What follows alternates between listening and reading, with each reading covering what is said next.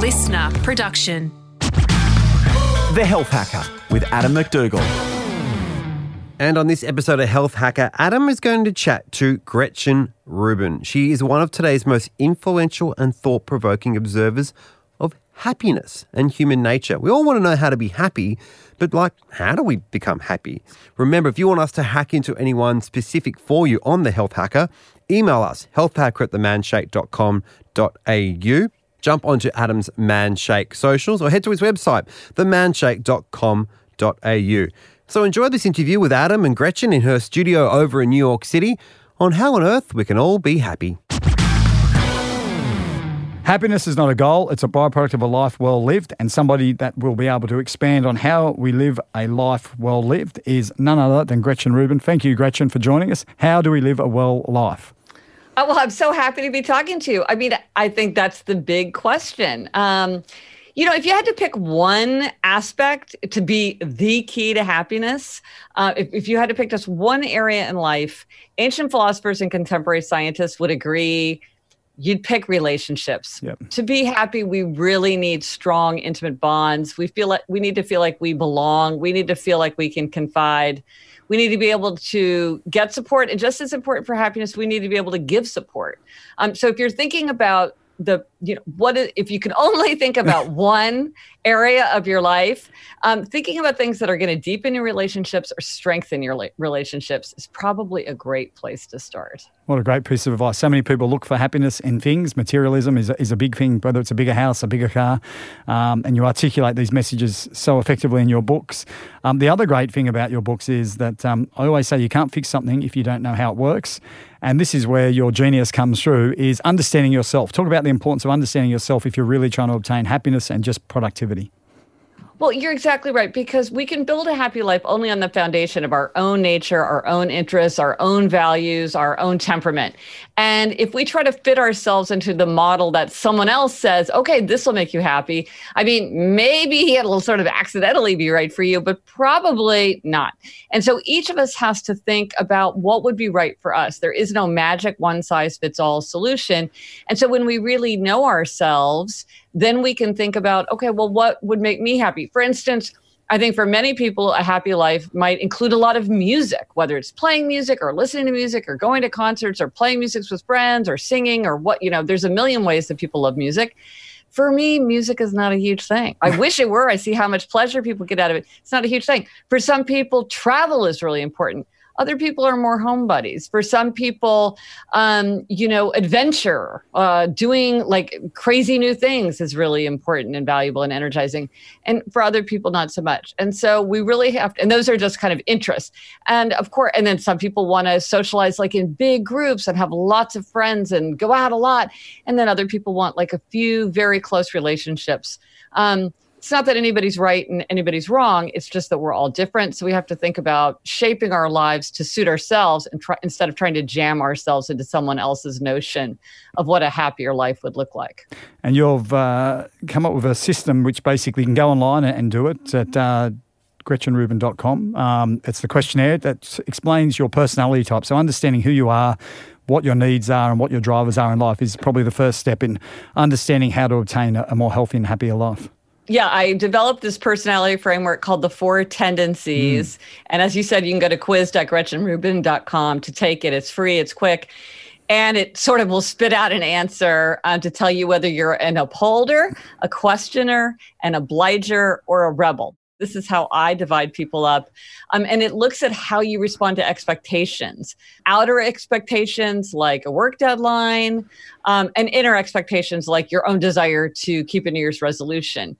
How you respond, whether you meet an expectation or you resist an expectation, that's what makes you an upholder, questioner, obliger, or rebel. And can you go into just a brief description of each of them? Yeah, because it's fantastic. Absolutely. Okay, so it's outer expectations and inner expectations, which sounds boring, but I promise it's juicy information. Yeah. So upholders readily meet outer and inner expectations. They meet the work deadline, they keep the New Year's resolution without much fuss. They want to know what other people expect from them, but their expectations for themselves are just as important. So their motto is, discipline is my freedom. They tend to love things like schedules and calendars and to-dos.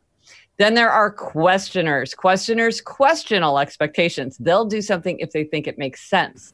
So they resist anything arbitrary, inefficient, unjustified. They always have to know why. They usually love research. They have to have a reason. So they're turning everything into an inner expectation. If it meets their inner standard of making sense, they'll do it no problem. If it fails their inner standard, they will push back. So their motto is, I'll comply if you convince me why. Then there are obligers. Obligers readily meet outer expectations, but they struggle to meet inner expectations. They say, I don't understand it. I keep my promises to other people. Why can't I keep my promises to myself? I got my first insight into this tendency when a friend said to me, it's so weird. I know I'm happier when I exercise. And when I was in high school, I was on the track team and I never missed track practice. So why can't I go running now? Well, when she had a team and a coach expecting her to show up, she had no trouble going. But when she's trying to go on her own, she struggles. So the lesson for obligers is if they want to meet an inner expectation, they have to create a system of outer accountability. You want to read more? Join a book group. You want to exercise? Work out with a trainer, work out with a friend who's annoyed if you don't show up. Take your dog for a run who's so disappointed if she doesn't get to go. Raise money for a charity. There's a million ways to create outer accountability. Once you realize it's not motivation, it's not self-care, it's not priorities, it's not clarity, it's outer accountability. So the obliger motto is, you can count on me, and I'm counting on you to count on me. And then finally, rebels. Rebels resist all expectations, outer and inner alike. They want to do what they want to do, what they choose to do, and they can do anything that they want to do or that they choose to do. But if you ask or tell them to do something, they are very likely to resist. And typically, they don't tell themselves what to do. Like they don't sign up for a 10 a.m. woodworking class on Saturday because they think, I don't know what I'm going to want to do on Saturday morning. And just the idea that somebody's expecting me to show up in a certain place is going to annoy me. So their motto is, you can't make me, and neither can I. So those are the four. The biggest tendency for both men and women is the obliger tendency. You either are an obliger or you have many obligers in your life. And after that, questioner. Rebel is the smallest tendency. It is conspicuous, but it is a small tendency. And my tendency, the upholder tendency, is only slightly larger. Yeah, wow. Yeah. You know what's interesting, though, is that a lot of times people can characterize the tendency differently depending on circumstance. So like, let's say somebody says to you, hey, you know what? I'm a busy surgeon. I give 110% to my patients. How do I have time to exercise? I am giving everything to my patients. I don't have time to exercise or eat right. That's obliger, right? I can't meet my expectations for myself because I'm doing everything for other people. Yeah, wow. Or, I do everything for my clients. Yeah. They're on the phone morning, noon, and night. Am I going to say no to a client? No, I am not. I am there 110%. I will never say no to a client. That's obliger. Yeah, I love the model because if you don't understand how to motivate yourself, and you have a great quote, which is, don't wait to be motivated. And that's the mistake. Don't expect to be motivated by motivation. Yeah. Can you talk about that? Because like, if you obviously don't know what your tendencies are, you can't obviously inspire yourself to take action. No, 100%. And you put your finger exactly on it. If you don't know your tendency, you're frustrated with yourself, you might not know. You're just throwing spaghetti against the wall to try to figure out what will work. So if you know you're an obliger, you need outer accountability. That's crucial. There's that is it. That's the way to do it.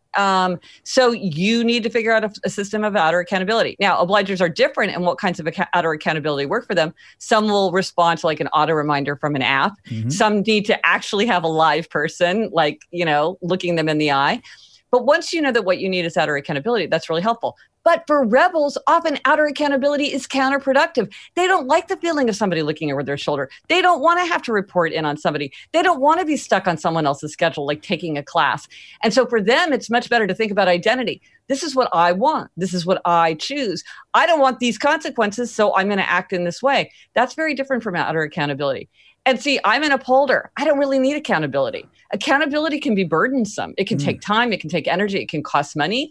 Sometimes I kind of like to have outer accountability. It can help me, but it's very useful to know that I don't really depend on it. I don't have to create extensive systems of outer accountability. I just kind of put it on my calendar and do it. And so it's really helpful to know Or like questioners love to customize. If you tell a questioner, like, this is what you're supposed to do, a questioner is going to turn right around and be like, no, I'm going to do that in the morning, and I'm going to do that for 30 minutes, not 40, and I'm going to eliminate dairy, or whatever they're going to come up with. And so if you're dealing with somebody like that, or you're dealing with yourself, you have to say, like, they really like that. They like to customize. They like to experiment. They like to say, I'm going to try this, and then I'm going to iterate, and I'm going to hack myself, and I'm going to, try all these, and I'm going to like figure out what is the most efficient and what works best for me. So again, it's like, once you know your tendency, you can kind of lean into it and get the strength of that tendency, harness it, and not try a bunch of things that might not work for you. Like rebels will always say to people, just get clear on what you want. Once you know what you want, your actions will follow. And other people are like, what are you talking about? That's not right. I know exactly what I want. I passionately want to do this, and nothing's happening. Yeah. So do I just whip myself into a frenzy of desire? That doesn't seem to work.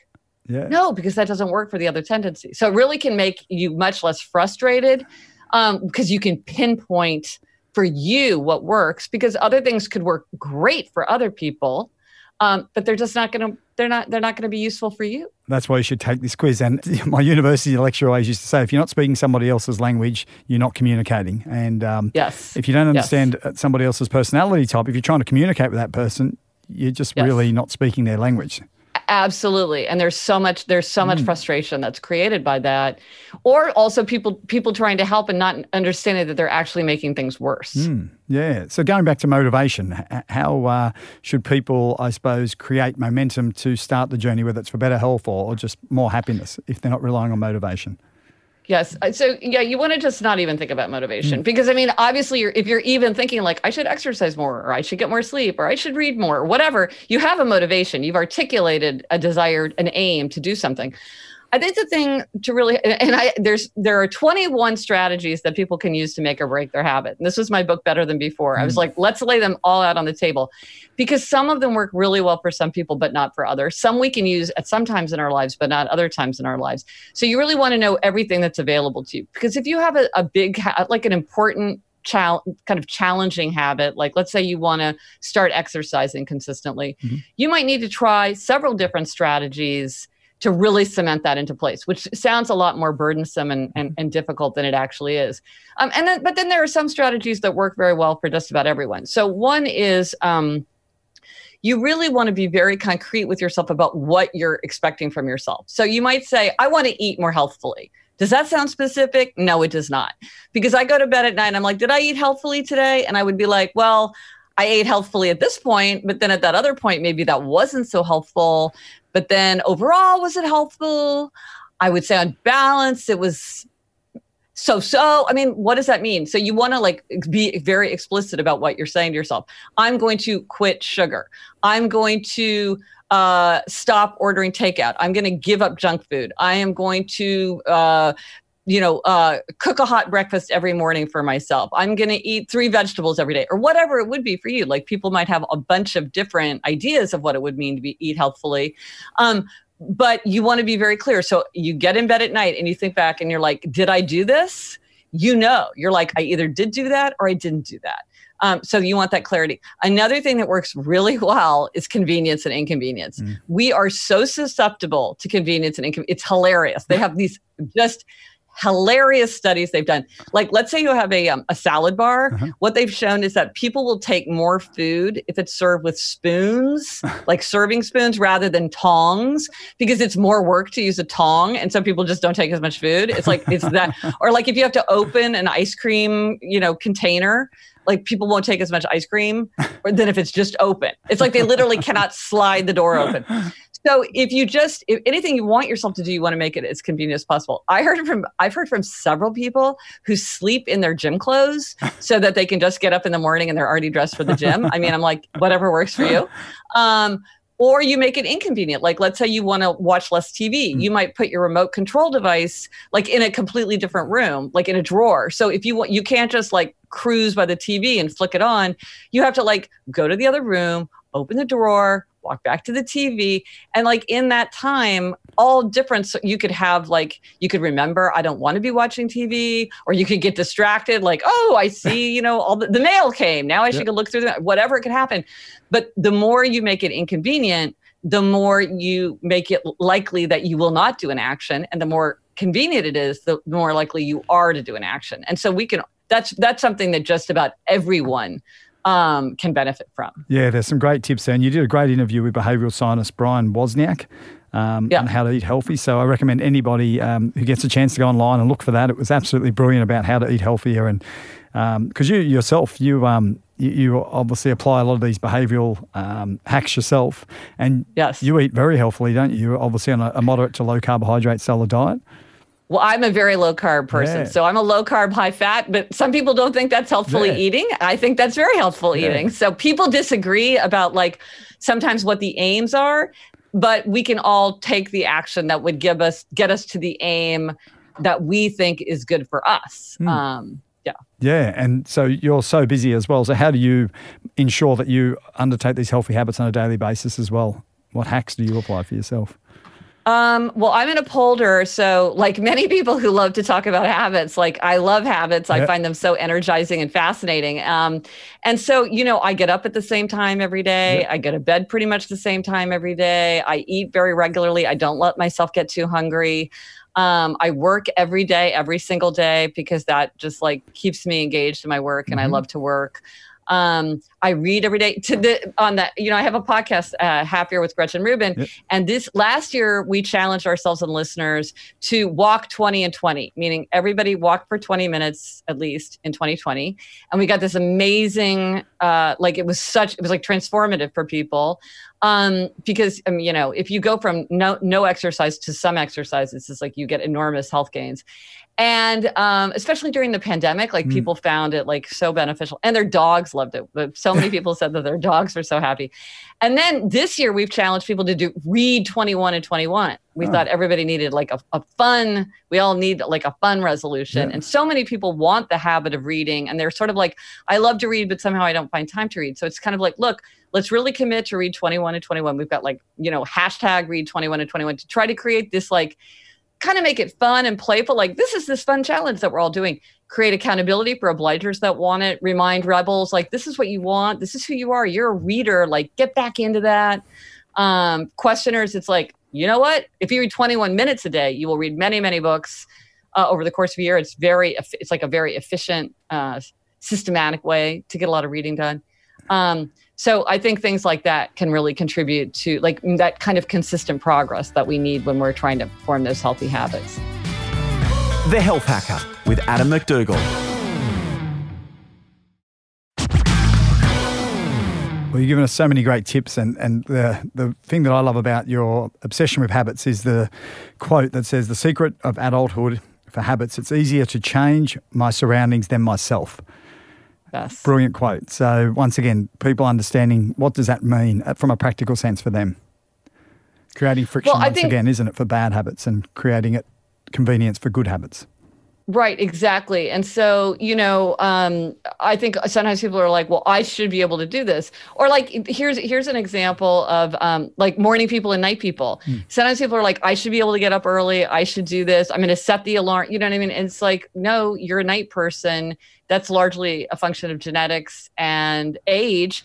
And so create your, change your schedule. Like, if your surroundings are like, okay, I'm supposed to be at an 8:30 a.m. Zoom meeting at work. Well, can you talk to everybody and say, hey, can we do this at 10? It would be a lot easier for me to do it at 10. Maybe you can move it. Sometimes we can't change our surroundings, but sometimes we can. Or like, okay, another distinction is when it comes to resisting strong temptation, not weak temptation, but strong temptation. Some people are like me, we're abstainers when we can give something up altogether, and that's easier for us than to try to have a little bit. And then some people are moderators where they do better when they have something sometimes, or they have something a little bit. And, again, sometimes you have a couple where one person's a moderator and one person's an abstainer, and the moderator's like, oh, I'll just give you a half a dish of ice cream, or here, just take a few potato chips. And they don't understand where the person's like, I can't have it in the house. I can't have any. I don't want any, because once I start, I'm going to go all the way. And it's sort of like, just don't have it in your house, and then don't have it, and then you don't have to resist it, and you won't have any, and then you don't miss it. Yeah, fantastic. So people out there aspiring to get healthier, stop relying on motivation. Make sure you change your surroundings if you can, and obviously understand yourself and your personality and your drivers is key. And I love the fact that you talk about goals. So many people at this time of the year, as we know, it's International Failure Month. Most people give up on their New Year's resolutions in February because setting goals just don't work. Can you talk about why you believe goals don't work? Well, one of the problems with a goal, and you see this often with when people do like a 30-day yoga challenge or, they give up sugar for Lent or something like that. A lot of times there's kind of this myth that if you do something for 21 days, it's a habit, which is obviously not true, right? Like we all know that's not true. And so they think like, well, if I do 30 days, so I remember somebody saying to me, I did a 30-day yoga challenge and it was amazing. I loved it. I was doing all this yoga. And then I haven't done yoga since. Mm-hmm. And that makes perfect sense because sometimes when you set up a goal like that, what you've actually created is a finish line. And when you pass the finish line, you're finished. And when you are finished, you have to start again. And I don't know if you've noticed, but it's often much harder to start again than it is to start the first time. And so the way I think it's more helpful to think about it is milestones. Mm-hmm. It's an exciting milestone to go do yoga for a month. That's an exciting milestone, but it's just one of many milestones that you will pass in a lifetime of yoga. And so you really have to think about what's day 31, what's day 51, what's day 101, what am I expecting of myself?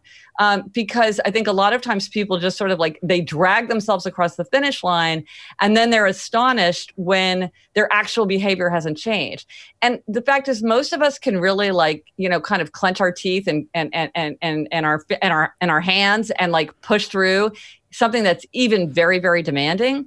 But with a healthy habit, this is something that you really want to be doing more or less for the rest of your life. I also think it's helpful to remind people what you do most days is more important than what you do once in a while, for better and for worse.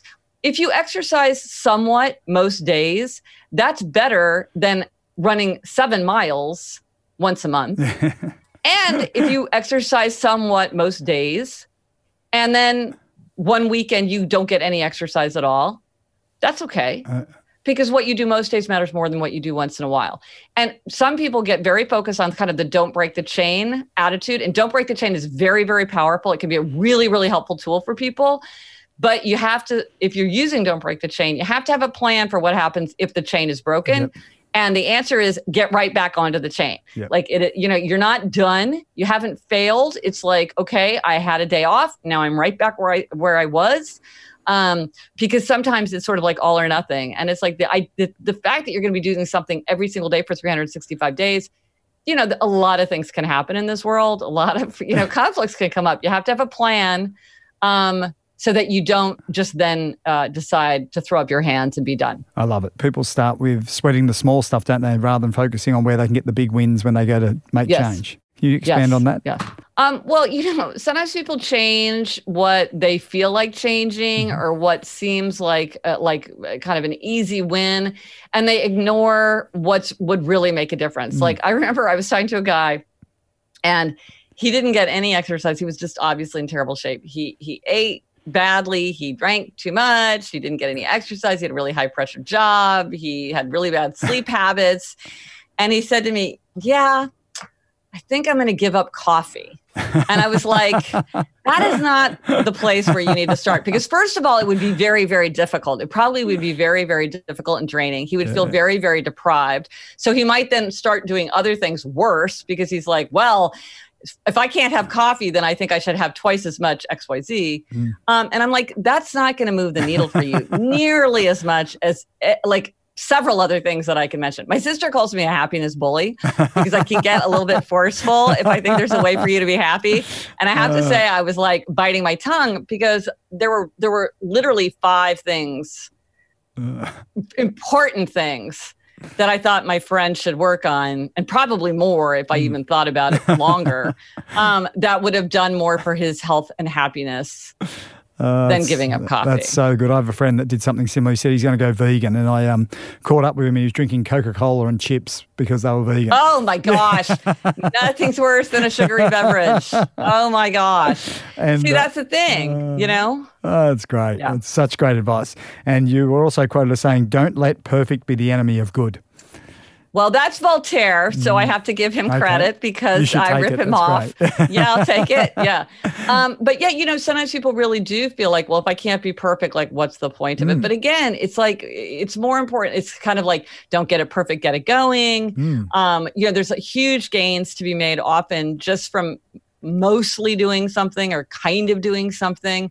And then I think, you know, we were talking about the tendencies earlier. This is a place where questioners can get into trouble because since questioners love information and they love for things to be like the best and the most efficient and the, you know, kind of the perfected version, like the most sensible, most efficient, they can sometimes suffer from analysis paralysis where they can't move forward because they can't decide what's best. So like we were talking about healthful eating, people have very different ideas about what would be healthful eating. And if you said like, I have to decide like absolutely what is the perfect diet for me, you could spend the rest of your life researching and looking at these different arguments and like, and in the meantime, you're eating chips and drinking Coke and, you know, whatever.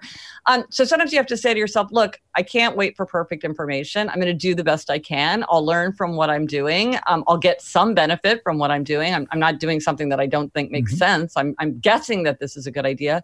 And I'll learn as I go. Because often just, you know, getting started is a huge accomplishment. And so to just, you don't want that perfect regimen to get in the way of something that you could actually do. And I think of it, one of my constant resolutions, I think I should entertain more.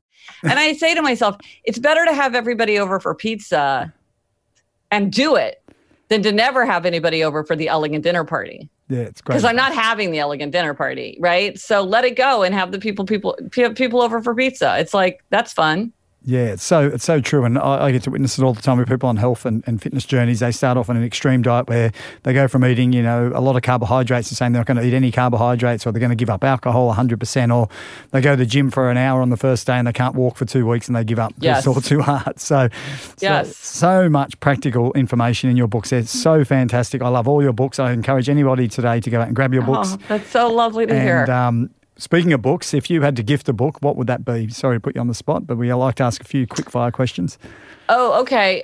Any book. Okay, the book that I do give the most often is a strange, fascinating book called A Pattern Language by Christopher Alexander, where he looks at all over the world at the patterns of like architecture and design to see what is most appealing to people. So he'll point out that like a 17th century English farmhouse and a 14th century Japanese temple and a modern hotel that was built 2 years ago all have cascade of roofs. And he'll talk about why people just like that, or like windows overlooking life, or a child cave, or secret place, or half wild garden, or staircase as stage, or sleeping to the east. It's all very poetic. He's got a whole thing about offices that's very specific about like what an ideal office would be. And when you read this, you're like, I desperately want this to be my office because it sounds so ideal.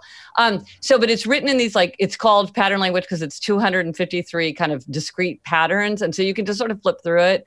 It's very thought-provoking. It's super interesting to look at the pictures and think about what these very, very different styles and times had in common and why. It really helped me understand, like when I would walk into a restaurant, say, why do I like this restaurant? Why does this feel comfortable and appealing to me? And why does this other place feel very like off-putting, or like what's wrong with this room versus what's right with this room? It kind of helped me understand my own experience better. And that's my favorite thing in a book. Wow. And like looking at the background where we're doing this interview, you've got a beautiful setting behind you. So that would allow you to create a beautiful environment that you know is conducive to create happiness for yourself.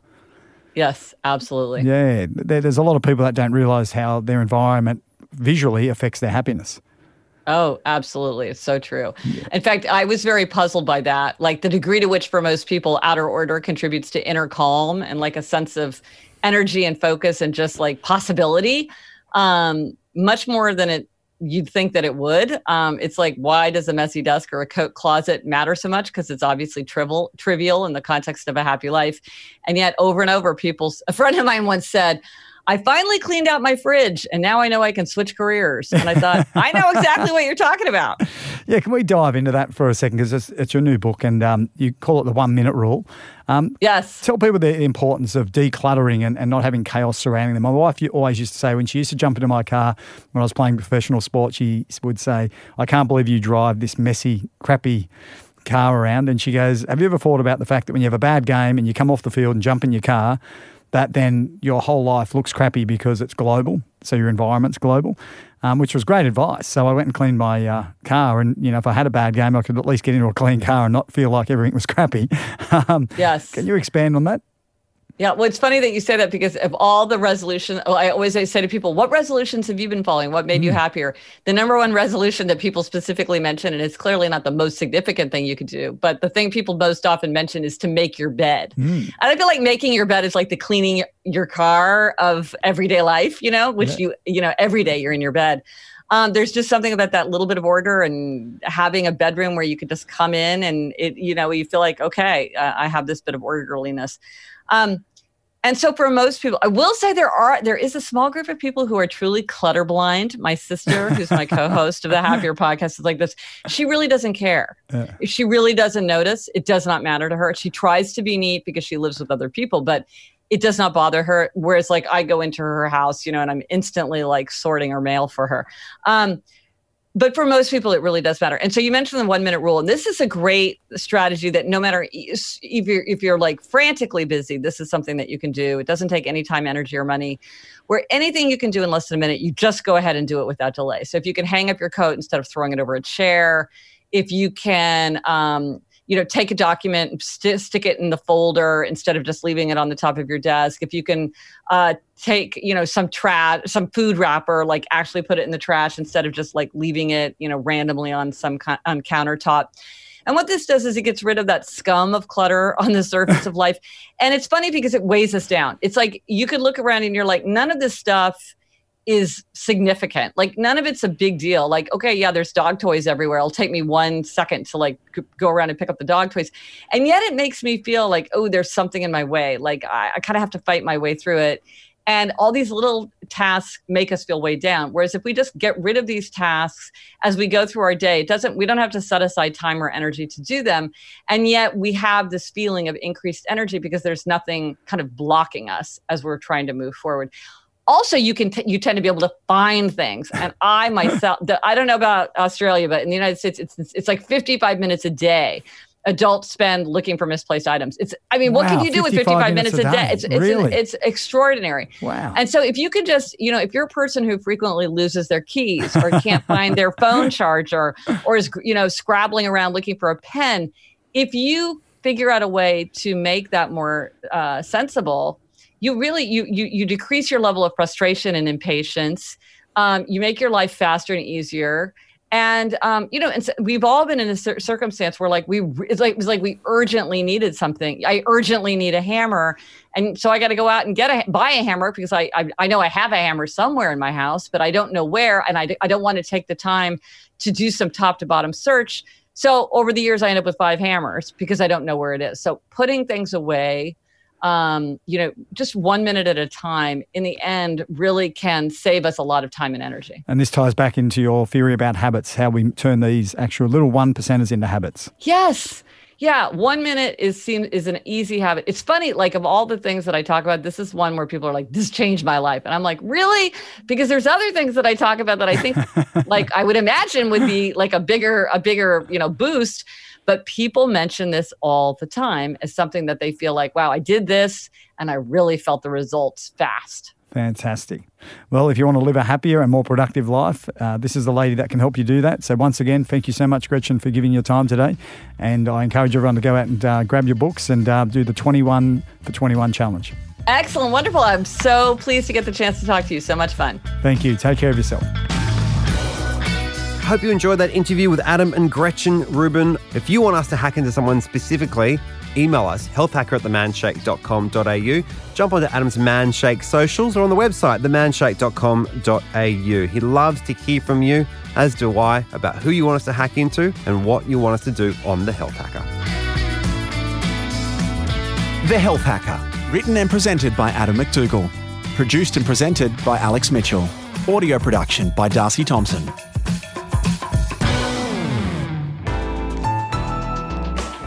Listener.